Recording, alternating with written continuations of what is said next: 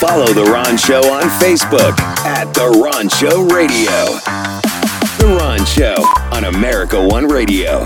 So, as we continue through Black History Month, here are some of the things that happened on this day, February 13th, throughout Black history. The Negro National League of Baseball is founded. This in the year 1920, some 40-odd years before Jackie Robinson would break the color barrier. Andrew Rube Foster, who was a baseball player and manager, along with other team owners, created 8 teams under the Negro National League, which was founded in Kansas City, Missouri. It was 3 years later that the first professional black basketball team, the Renaissance, would be founded.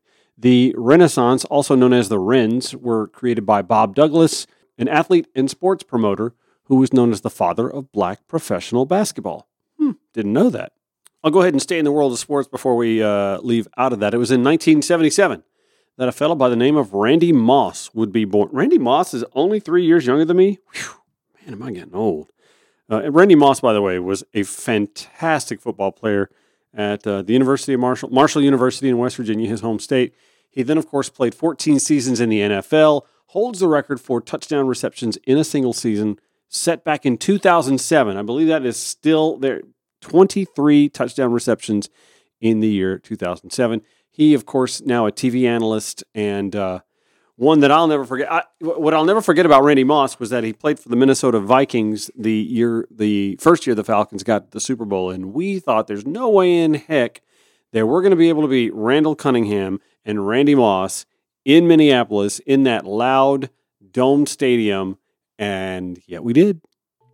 As great as he was, and he played in 2 Super Bowls, despite not getting to the one because of the Falcons back in 98-99, he never actually won a Super Bowl ring.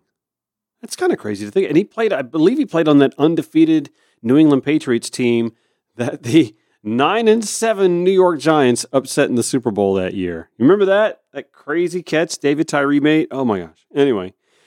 It was on this day in 1977 that former NFL great was born, Randy Moss. Okay, so let's do a little culture here. 1893, Matilda Cicieretta Joyner-Jones, known as Cicieretta Jones, was able to perform during a benefit concert for the World's Fair Colored Opera Company, the first African-American to headline a concert at Carnegie Hall.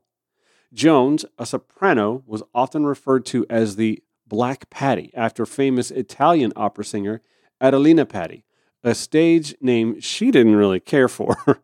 She was born in Portsmouth, Virginia, and moved to Providence, Rhode Island with her family later in life. By the way, while we're on the subject of Black history, my guest tomorrow, I am excited about this. His name is Kevin Levin. It just now caught my mind. Kevin Levin. Maybe it's Levine. I'll ask him. It could be Levine. It makes more sense to say Kevin Levine, right? But there's no E after the whatever. Kevin joins us to talk about his latest article on his Substack. He is a noted Confederate historian and author. And he posted a blog recently all about my hometown of Augusta, Georgia. Well, not all about it, but about a Confederate monument that still stands to this day on Broad Street in downtown Augusta. It's insane. It really is. And we're going to dive into the history of that monument, not only of the monument, but who was there when it was introduced to the public, and some ties to a massacre that occurred across the river just a few years before that monument would be erected. Long after the Civil War, years after Reconstruction had officially come to an end, back then, y'all, the South used to just throw Confederate monuments up, not just to honor the fallen, but also as a tacit, we're not forgetting, and don't you forget either, who runs this show sort of shadow. Literally, some of these statues and monuments casting long shadows over the black population at the time. I, of course, a history junkie and native Augustan, learned something in reading this that I'm going to share with y'all tomorrow, as will Kevin, that I had never heard before. And probably because we don't have critical race theory taught to us in our public schools or colleges. And I'd have to wonder why we weren't taught this. I knew about some of this. Like I knew there was a Hamburg community just across the Savannah River in South Carolina, bordering Augusta, Georgia, but I didn't know about the Hamburg massacre. See, I'm giving you a little taste of what our conversation will be about tomorrow. I'm very excited about that. Kevin Levine or Levin, I will ask him before we go on the air all about that.